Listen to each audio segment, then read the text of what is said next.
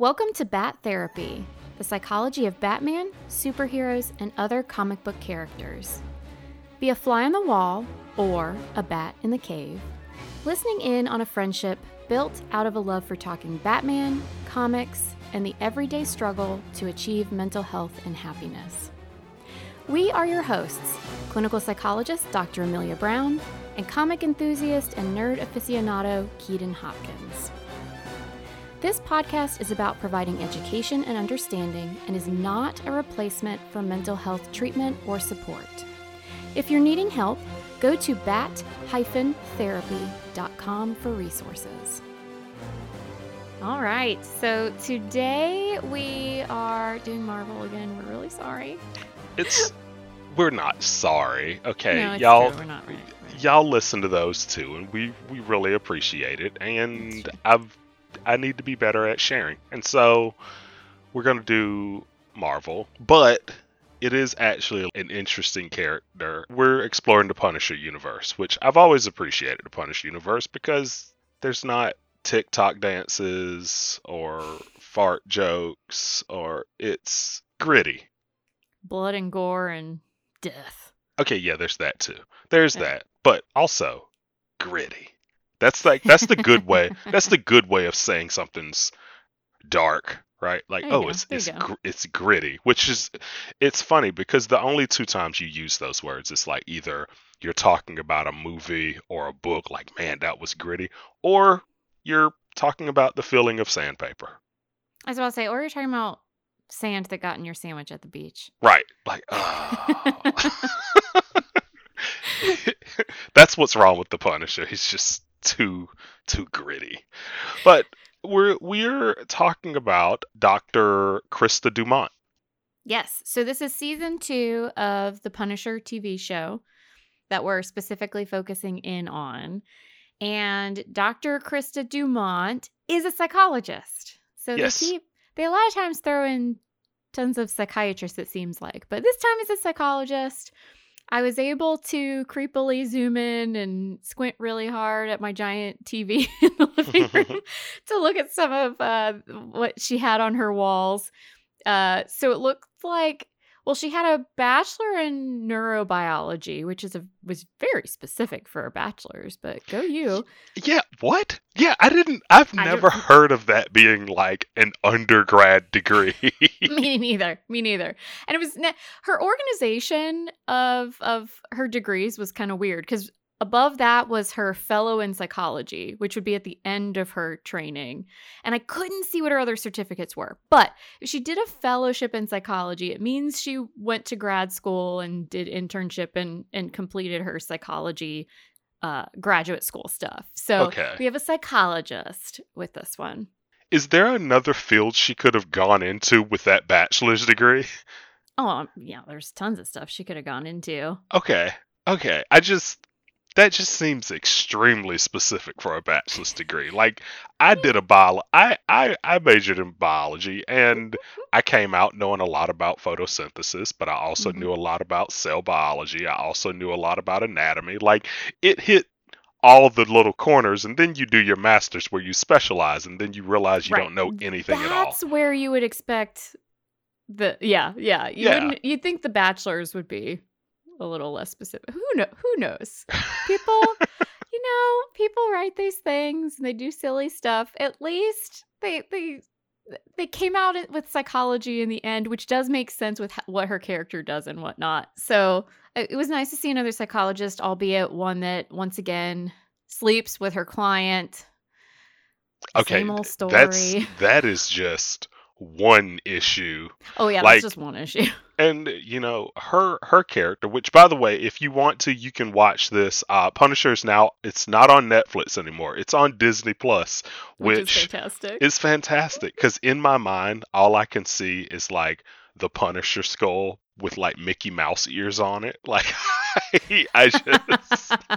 I want that on a t-shirt because that's the reality now. Like, yeah, so when Disney officially got all their stuff back, now Deadpool's on Disney Plus. Logan, all the hardcore comic So book good. movies are up there, and it's like, oh man, you know what? I feel like watching Blade right after I finish up 101 Dalmatians. It's a lot of Yeah, fun. yeah. Good times on Disney Plus these days. Yes. So I love the skull with the Mickey Mouse ears. It's a great visual. Yeah. Yeah, she's yeah, there are many situations. Okay, let's just say this is not an ethical situation going on, and it's once again, the same old plot line of, yeah, we're going to have the therapist sleep with their client because we just kind of keep playing the same old tune. But there's actually a lot of cool stuff that goes on with her character, and she's the therapist for Billy Russo, who's kind of turning into Jigsaw, and he had a traumatic brain injury, which traumatic brain injuries have there's a huge range of what can happen with these, but based on what they describe, it's a severe traumatic brain injury. He was incapacitated, had to relearn how to do a lot of different things in life. Versus you can have actually mild to moderate TBIs, you recuperate within a few weeks to a few months, and you don't have memory issues and other things that continue to come up later on. But for him, there's a lot of that stuff that can continue, and he's got some emotion regulation stuff that's going on. There's a lot happening. So she works with him in the hospital for a number of months. And then, as it always goes, he then escapes, finds her at her place, and she says, "Yeah, I'm not going to call anybody. I'll just help you out here." Yeah, it was one of the things they did really differently in this TV show, how they did Billy Russo, because in the comics, Billy Russo was like a hitman for the mob, and then the Punisher fights him, throws him through a glass window, and his face gets all messed up. But in this, he was a soldier with Yeah. Frank, and like he ended up being the one responsible for his family getting killed, and Frank like runs his face over like broken glass. It's really brutal in that first Yeah. season, and I'm like, man, I can't wait to see his messed up face in this second season. And then they show it, and I'm like, oh, he's still just a hot dude with some cool scars Yeah. now. But So whatever. so instead of being a hot dude, now you're a hot dude who has scars on his face. Even hotter. That was I struggle with that a little bit because, okay, here's the thing. If you ended up with scars, even if you were still good looking, I'm sure that you would still zoom in on that and it would be hard to manage. But the way that he Absolutely. has trouble processing it, and the way that he wears a mask over his face for months, doesn't let anybody see him, and this, that, and the other, you expect a lot more disfigurement, and I apologize for those out there who have been through this sort of thing. If that's not the verbiage you prefer, I apologize. But you expected more damage, and I was actually kind of disappointed because it felt like the Hollywood, we're going to kind of pretend that we're pulling for this, but not truly delve in, which to Yeah. me is kind of insulting to people who actually have had that level of damage happen to them because, oh, heaven forbid, it shows up on the television. Right. We can't have her hooking up with someone disfigured, right? We're not really disfigured. That's what it felt like. It Yeah, felt it it did. felt It did really feel weird, that way. especially knowing Jigsaw from the comics. Like Jigsaw from the Mm, comics is terrifying. Like honestly, he kind of looks like. Did you ever see the Child's Play movies, the Chucky doll in the later movies where he had the ugh, stitches on his face and stuff? Jigsaw looks terrifying. Sometimes yeah. half his eyes hanging out of his head, and so I was disappointed with how they did him here. So, didn't she give him the mask? I couldn't figure that out. So what I could figure out was that there's they go they kind of go through space and time a little funky at times. So you start off with seeing him in this mask that has this cool artistic kind of look to it, and it's got some patriotic colors on the sides and stuff. And then later you find out that she worked with him and talked about, with trauma, what can be helpful is a lot of times having the patient or the client depict on there what they would like the world to see. on a mask for themselves. And I've also heard of, you have a poster or you create a shield for yourself, or this is actually something that a number of therapists do with folks. I don't know if she gave him the mask. And I don't know how I feel about the fact that he was wearing the mask for so many months. I'm not. I mean, on the one hand, if that's the only way that he could be willing to fully connect with people, I understand, meet people where they're at. But it seemed like this huge barrier that was there for this whole time. So I don't know if she's the one that gave it to him. So I think she is, just because he Okay. was basically strapped down and arrested. And I know that while she was trying to start treating him to deal with the trauma, she helped him by, I think, giving him the mask, which was that brings me honestly to my first question for you. One of the things I was wondering, because that seems like such an interesting thing to do, and I wonder if other therapists looking at that would be like, yes, that's the perfect thing to do, or if other ones would say, nope, I would have never done that. Because it's I guess the thing that's interesting about therapy is when you're dealing with people's minds, you can approach it any way you want to. Like, it's not Yeah. like a Well, broken within reason. it's Yeah. but it's not like a broken arm, right? A broken arm is like that arm is broken right there. But the mind is so much more difficult. I mean, it is a maze with valleys and roads that need to be fixed. Like Well, and there's also the question of, is this something that needs fixing, or is this a societal, we see this as different, but it's not technically wrong that's or wow. broken? See, yeah, that's another good point. And Mm-hmm. no one's gonna argue about if that guy's arm is broken or not. Like, no, it is definitely Mm-hmm. broken. But like approaching him, I feel like if you put 30 different therapists in a room, how many different approaches would you have? Is there a wrong? I know there's plenty of wrong ways to do it, but at what point does someone step in and be like, this is the right way to do it, right? Mm. Like, how's the protocol? Yeah. So this is where the research comes in, and there's actually a little bit of conflict within therapy at this time, where some people are worried that the art of it has gone away and been replaced with too much structure. And so let me kind of describe this. So we started with really helping people process and build insight and really exploring the psyche. And then we've had a lot of research happen. And research is not perfect. That's why the information changes over time that scientists and physicians, et cetera, provide to the public. It changes over time because research, none of this can be perfect, but it's essentially a way of trying to standardize things to see, okay, if we went this approach versus this other approach versus no approach at all, for example, what comes out on top? Who seems to improve the most? Or is there no difference at all? And so these are the ways that we've come up with a number of different protocols that can be useful. The tricky part being is you can't, I would argue, even with, say, surgery or setting an arm, there's still a skill set to it. You're not going to get it exactly the same every time, but the variability within the actual physical contact with the treatment probably has less variability than when you're doing talking treatments with someone, or you're doing things that interact that have to do with how you think, how you feel, how you behave. It's a lot more complex. So even within this, it can be kind of hard. So all this is to say, she does a lot of stuff that I see common threads that the people I know who specialize in trauma would say, yeah, I'm on board. I had a little bit more of a question mark in terms of her rehabilitation psychology side.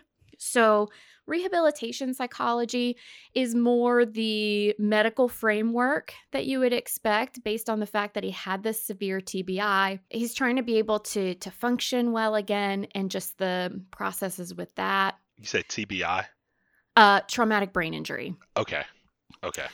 So when it comes to the rehabilitation side, it was a little less clear. Like, someone's coming at her saying he's faking. He's faking the fact that he can't remember things. Yeah, Madonna, gosh, she was pressing that hard. Yes. Here's the thing.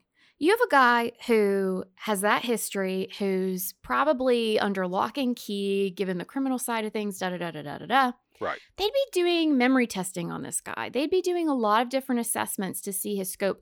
And there would be what we call validity tests within that to look at what's his level of motivation seem like. Does it seem like he's actually trying to remember, trying to improve, versus is this something where he might be hiding something, or there's something getting in the way that you wouldn't expect if it was a purely physical healing process. So there are certain kind of things from the more cognitive end that I'm not sure what she did, because she kind of deflected those questions, which, to be fair, the person asking her wasn't on his healthcare team, so it was none of the business. But her trauma side, I would say, was actually pretty good. She was trying to get him to process his nightmares. She was trying to help him manage his emotions better.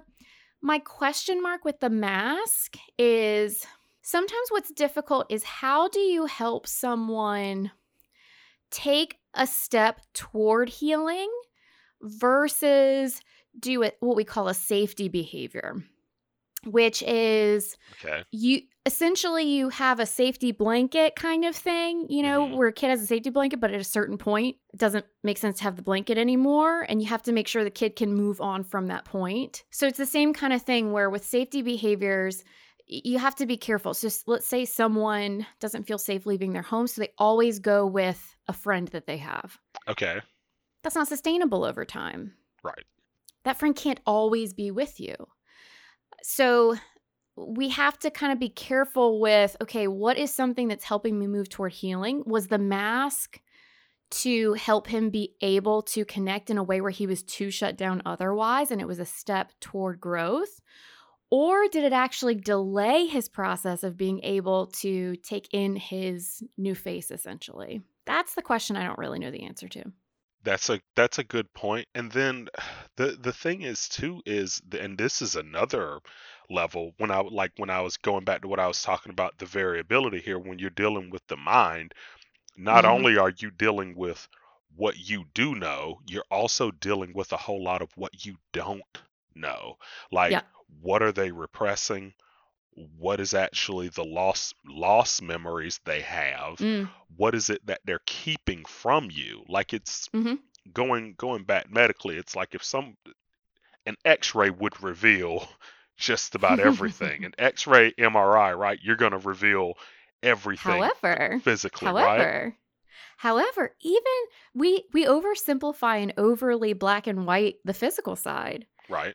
An x-ray tells you a lot. It doesn't tell you that person's experience of pain, for example. Right. So one of the things that happens with this, unfortunately, is medically we actually see that women are not given adequate pain management, particularly women of color, a lot of times.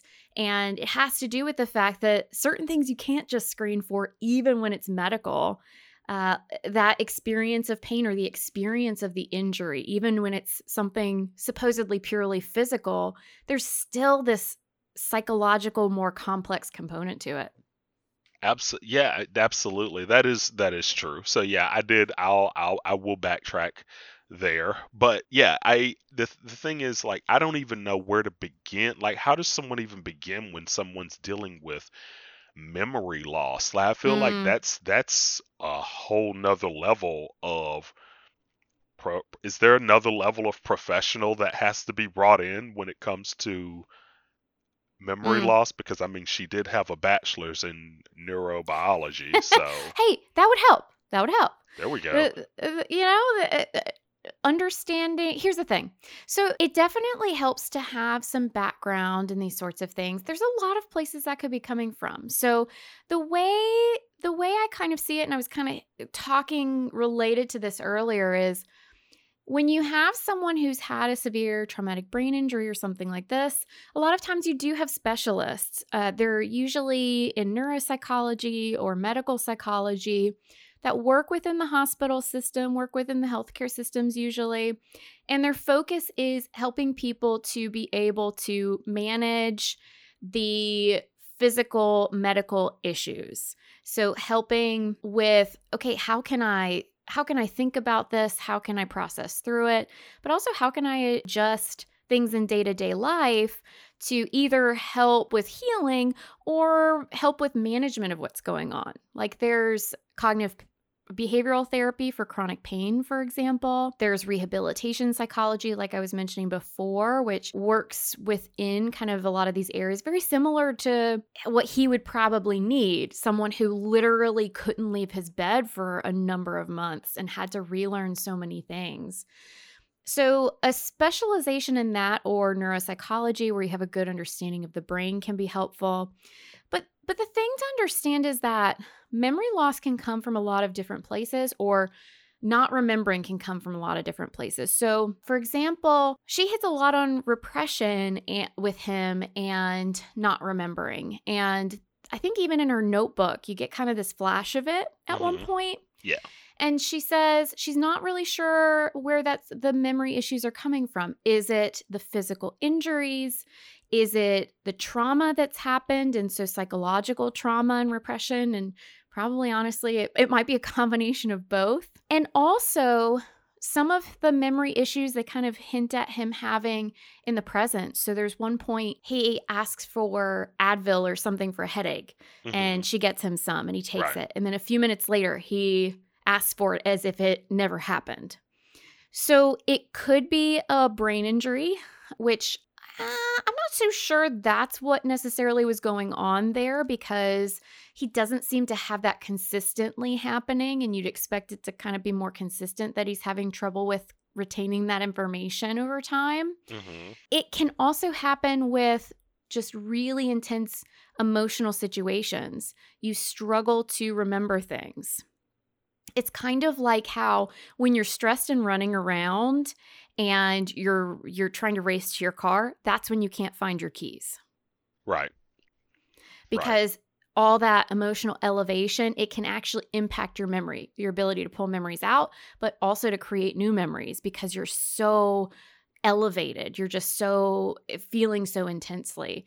And so that there definitely seemed to be a piece of that with him too. So a lot of trauma experts would be able to work within that piece. Gotcha. And honestly, she is definitely a trauma expert. You know, I feel really bad because I was rooting for her. Like I was too, really, actually. really rooting for her because you get her backstory, which is of course filled with trauma, and she more or less she became a therapist combat what she grew up in and what she dealt with, but she got too close to the sun, because I know that she had one quote in there, because there was a story about how she found a bird and it was injured and the dad was like, it's not going to make it, why even try? And she proved him wrong and got the bird back to health, and then it flew away a week later. And one of her quotes in it, she said, given enough care and love, even the most lost cause can thrive. So that was super eerie for me. Yes. Because I also had something growing up where I got literally the lost cause came up. As you know, I grew up in a fairly religious background, did a lot of Christian retreats and mission trips and this, that, and the other. And I was on a mission trip, and we were in another part of the United States. And we were going around and talking to people about Christianity, and also just, trying to give a person-forward representation of the religion versus, a lot of times there can be kind of that traditional stuff, and just trying to talk to people person to person. And me and a few people, we went and we were talking to these other teenagers around our same age, and all of our other group was waiting for us. And the minister actually pulled us aside and said, hey, we should really go. These folks are a lost cause. And it irked me so much to hear someone, especially in that position, to call people a lost cause. It stuck in my head all these years. And when she said that, I was like, oh my God. Like, what did in a church setting, what does that mean? Like, they're just going to hell. Like, is that what they were saying? I don't know. Oh my God. But that's the thing, right? It is, and at the same time, people do, and I don't think these kids were on any level near what Billy Russo was, They for were the probably record. listening to They were, Blink 182 and eating Doritos after midnight. yeah, they're probably smoking weed. They weren't murdering people. Right. Uh, so there, Lost cause. Oh God. but that's the thing is yeah, that I think that might be a common thread with a lot of us, I guess, is just that pull to help where other people see a lost cause. But I'm not gonna lie. As soon as she said that line, though, I was like, oh. Oh, but I remember the first time I watched it, I was like, oh, and what does that name tag say? Does that say Harleen Quinzel? Does it? Let me take a look. Because as soon as she said, I'm like, I like this is because in my mind, I'm thinking about comic book Jigsaw. I'm not thinking Mm. about this Marvel TV show Jigsaw. Like, oh, maybe he can be redeemed. I'm thinking, nope. He can't be. This is gonna go really, really It's bad. And she says several quotes like that because I like yeah. made sure because there's another. She's like, if we can't find the best in others, how can we hope to find it in ourselves? And I'm like, this sounds great on a poster.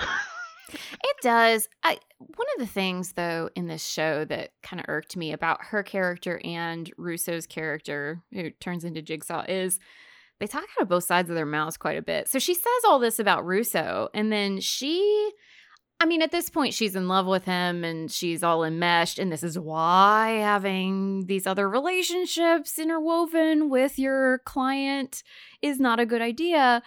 She shifts away from that because whenever she talks about the Punisher, she doesn't want to see him as someone who can be redeemed because that gets in the way of Billy Russo moving on. He says the only way he's going to move on is if he can get true revenge on this guy. And so she has to do a lot of twists and turns to kind of talk through both sides of her mouth Yeah. when it comes to some of this. But yeah, the truth of the matter is that I've worked with people who've killed people. I've worked with a number of people who have killed people in war, not in war, meaning to, not meaning to. I've worked with people who have done other things that people might see as worse or, Right. There's, and I'm not going to go into details here because I also don't want to accidentally trigger people or anything or, divulge stuff, but life is ugly. And, one of the most complicated things, though, is I've yet to meet a person who's just purely bad, who has only done bad shit, who doesn't care at all about anyone. I know some people are in a different kind of setting and they might see people that verge toward that edge more. But honestly, for most of us, even these people that we see as really, really terrible on the screen, there's a lot of gray. And I think they're doing a better job in movies and TV with showing that nowadays. And they did a good job with that too because you can tell she does deeply care about Billy Russo, but at the same time it's like this is where you're stepping out of line. Like when she helps him escape. Like that's when she doesn't scream and alert the guards or anything like that. Woman should have hit that panic button. Right, because the first time I feel like she should have known that, oh, this is a serious issue is when he's yelling at her and the two cops come in and he beats the hell out of them. Mm-hmm. At that moment it's like, okay, just remember you are like you're working with someone that is dangerous. Like it kind of reminds me of how those stories where people adopt big cats for pets and it's like, look, it's my pet lion, and it's like, yeah, it's like, yep, I raised it from a kitty and it's my pet lion and it'll never hurt me, and everyone else is looking like, yeah, that's a lion. Don't take my dreams from me, Keaton. And then, right. I mean, Simba was great. Simba was great. Why I was he love great? that line. Because he ate bugs. They completely shifted his diet away from human meat, right? But every time there's always people in the corner like, yeah, that's a lion, and that's gonna go bad. That's what went through my head when I watched this. She's like, oh, he can be helped. I'm gonna save him. Everyone can be saved, and then you just see him beat the hell out of these cops, and it's You know like, what went through my oh. head? And actually, I think I wrote a note to myself. Let's see. She was calm with his aggression, and I was impressed with the fact that she essentially was trying to do de-escalation with him, where if someone meets you with aggression, if you meet them with that level of aggression or higher, then a lot of times their emotions are already getting real ramped up. So they're going to edge up and just it'll keep going up and up and up and up. Do police Versus know this? they do. The different police have different levels of training, but there is some mental health crisis training and whatnot. But it's tricky though, because they have a different role than she has, Right. and it's tough because their main priority is the safety there, and they have different tools, and sometimes those tools are necessary, but sometimes it's hard to kind of figure out, okay, when do those tools maybe amp someone up even higher, Right. versus and so that's potentially why she wasn't necessarily hurt like the police. She didn't have she wasn't amping him up in that same way. And she also, if I remember, she asked them, she told them she was fine. She's like, don't come in. Like, I think she even tries to say, like, no, everything's cool here, but no, it's and not. It's tricky. These situations are very complicated. But I was impressed with her approach with things, and agree with her that he was getting triggered by a lot of things going on. He wasn't trying to actively harm her or even the police. It seemed like it was just happening. Yeah. And that's the thing is when your emotions get to a certain heightened point, the frontal lobe, where your higher order thinking, your problem solving, your essentially humanness happens, it's shut off. Yeah. That's not where the activity is going on. It's all those parts of your brain that are just fight or flight and get through the situation, survive what's happening. Mm-hmm. And so she was trying to kind of bring him down from that, which is probably why she said, hey, give us space, give us room. Right. And he just kind of did what a soldier does, and it kind of just kicked in, right? Yeah. Yeah. I really hated it, because like watching her story, I loved everything she was doing. I'm like, man, this chick's a badass. She really knows her stuff. She had a superhero origin story. Like she's like, I'm going to fight the good fight after all this bad stuff that happened to me. And it just... And then they ruined it with having her sleep with him. Yeah. And the thing is, I hated it just because I feel like they got to the point where they're like, okay, we got to make him a criminal again. What do we do with her? Well, let's have her sleep with him. I'm like, but she seemed too professional to do that. I don't know. Yeah, I wasn't a fan of it. I felt like she did it right. She was doing it cool. She was making the right steps. She wasn't afraid of him. He was making progress. And then it was like, actually, he escaped and she helped him. And now she's like just worried about his safety. She's so worried. Oh, and now they're sleeping together. And now she's attacking an agent. Yeah. Even if they had... and that last episode with her, all of a sudden she turned stupid. But anyway, she was so I'm rolling smart. my eyes, everyone that's listening. It was a big ol' eye roll, too. Yeah. She all of a sudden got stupid and made herself super obvious. It was weird. But yeah, even if they had done the ethically questionable, unethical stuff of, okay, he escapes, she helps him, she doesn't turn him in. I could have bought all that, and you could still see her as, okay, this wonderful therapist who is questioning the lines of legality and ethics because what might help this person heal the most. And that was so much more intriguing of a concept than, oh, wait, she's doing it because she loves him and he reminds her of her dad. It's like, come on. But aside from all that, I do want to strike the chord of, I totally agree. I love that they showed, we've talked about this in a past, at least one past episode. They showed a flawed therapist. They showed someone who had her own mental health struggles and things that she still struggled with. She could barely approach windows. She get this like vertigo thing going on, and it seemed like panic stuff happening due to her own trauma. And I loved that because actually one of my passion areas is the fact that honestly, within my own field, we're pretty terrible at supporting our own people training in mental health to help others. We're bad at supporting each other in our mental health. We say, oh, no, the mental health issues are for the client, for the patient.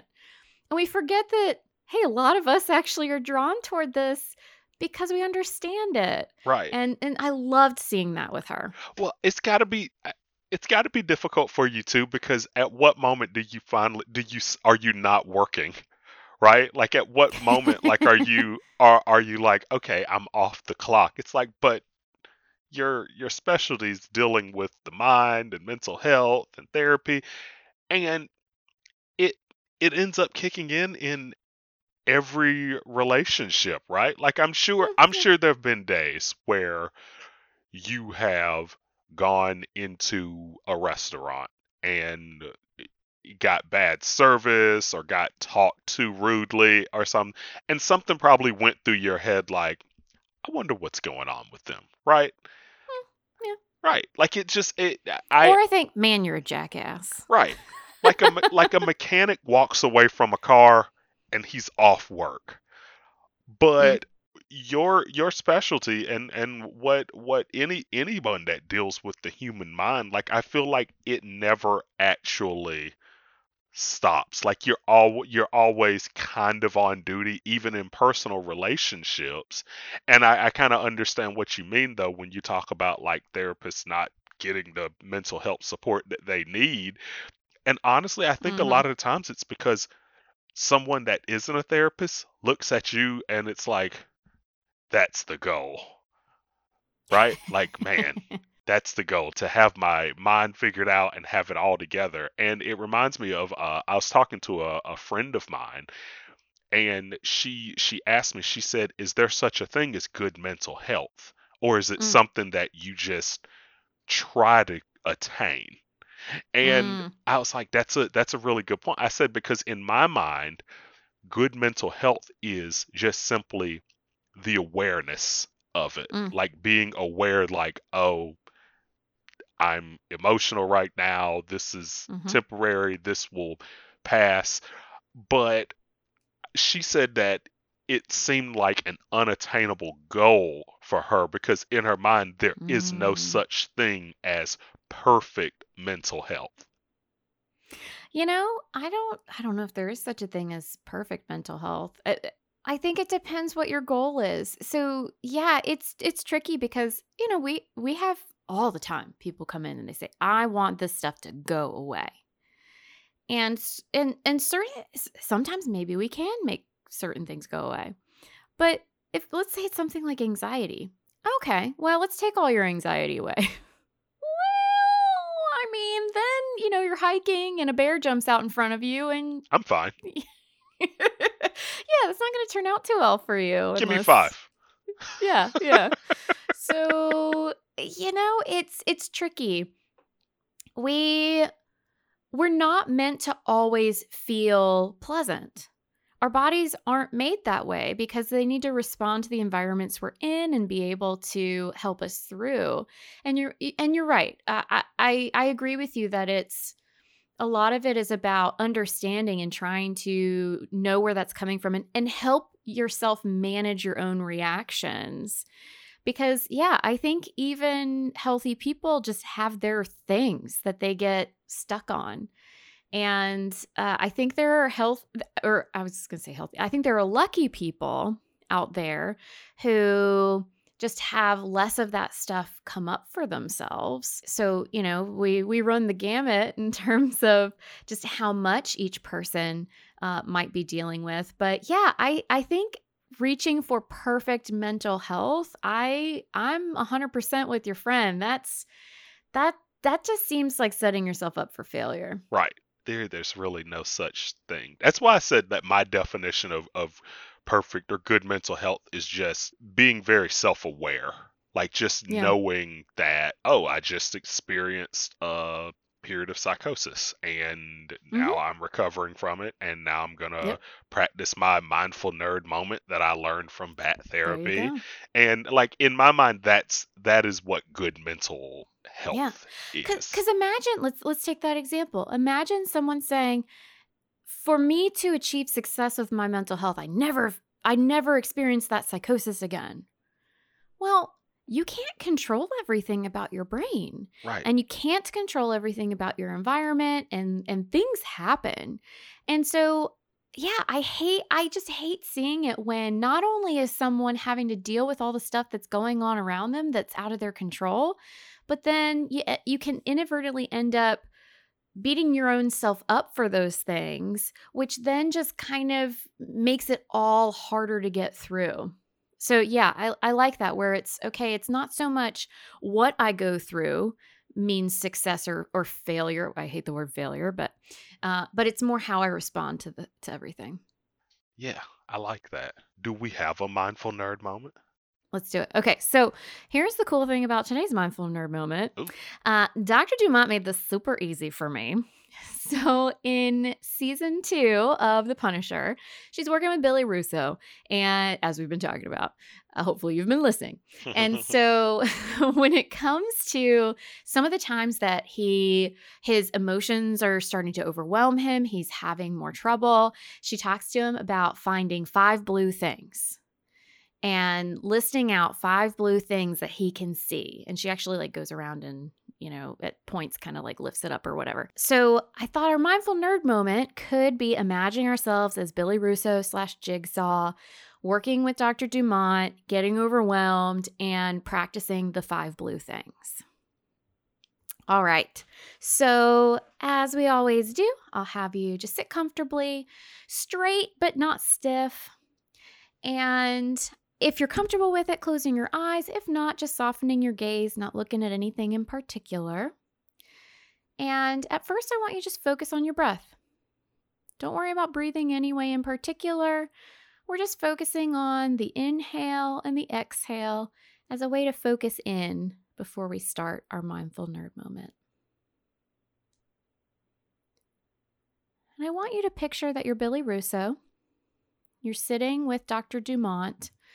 Let's say this is in the hospital. So before a lot of this other stuff happens. So you're in this hospital room with Dr. Dumont and you're just getting really overwhelmed. You all have been talking about the nightmares you've been having. You don't like talking about it. You can't remember more than you've already said. She's asking you to keep repeating yourself and you're getting flustered and frustrated and just things are amping up.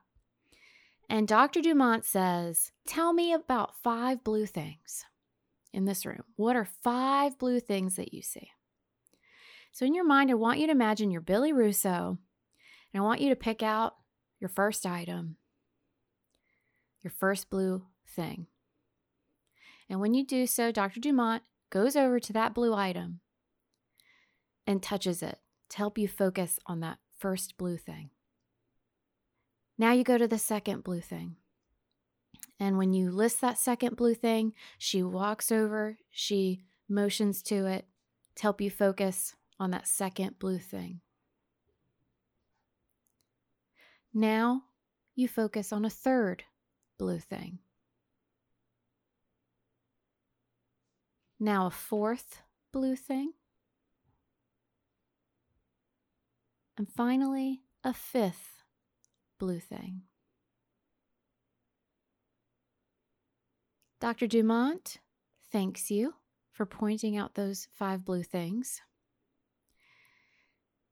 And you sit there for a moment just noticing how you feel now versus how you felt before looking at the 5 blue things. Before we stop this mindful moment, as Billy Russo, as best you can, in this moment, congratulate yourself because this was a tough moment. And even the seemingly simple things are hard in these tough moments. You found the 5 blue things. And when you're ready, shift back to focusing on your breath. Take in first a few breaths as Billy Russo. Just pretend you're still in that hospital room for a few breaths, breathing in and out. And then shift yourself, your mind, and your body back to where you are as you listen to this podcast. You're back to you. Breathing in the space that you're sitting now and exhaling as well. And when you're ready, opening your eyes to finish the podcast.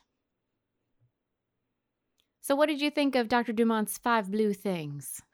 So I did the exercise based on my surroundings, and Nice, yeah. I had to be careful not to get distracted just because like I'm in my man cave, if you will, Yep. and there's Your just bat really cave. cool things, right? Like my 5 blue things, like one was the Triceratops on my Megazord, one was Optimus Prime, one was the DVD case of my Smallville box set. Nice. One was a logo of the Carolina Panthers. They really need a lot of help.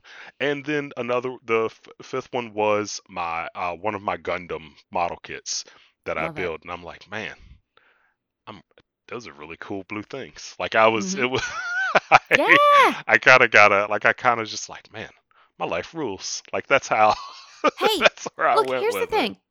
So people, when I work with folks, I always talk about aim for fun and funky.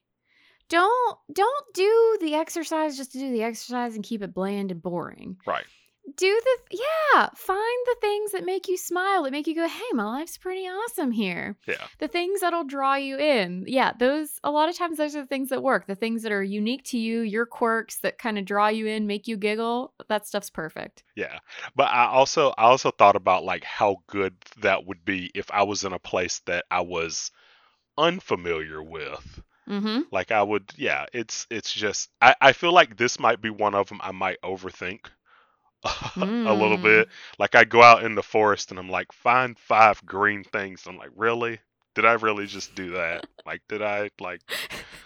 Let's change it to gold so I can completely lose until it hits fall, right? Like, I mean, it's true. Not every exercise, not every skill is going to work in every setting. but I really like this one. Like, this is one you could do with your toddlers. Yes. Well, and here's the thing. So sometimes people will say, oh, that seems kind of easy or simple, or sometimes things seem like it's for a kid. But guess what? When we're doing things for kids, we're simplifying it. Right. We're keeping it simple, something that's easier to focus on. And we all have moments that we just don't have the bandwidth. We're too hyped up, we're too amped up, and you need something simple. So yeah, and absolutely, this sort of stuff works great for kids too. Nice. Thanks for nerding out with us. I'm clinical psychologist Dr. Amelia Brown. Find me on social media at Crafting the Mind. And I'm comic enthusiast and professional nerd Keaton Hopkins. Check out my TV and movie reviews on YouTube at TeamJBS. Check out our website at bat-therapy.com, our Bat Therapy YouTube channel, and follow us on social media. See you next week, same bat time, same bat channel.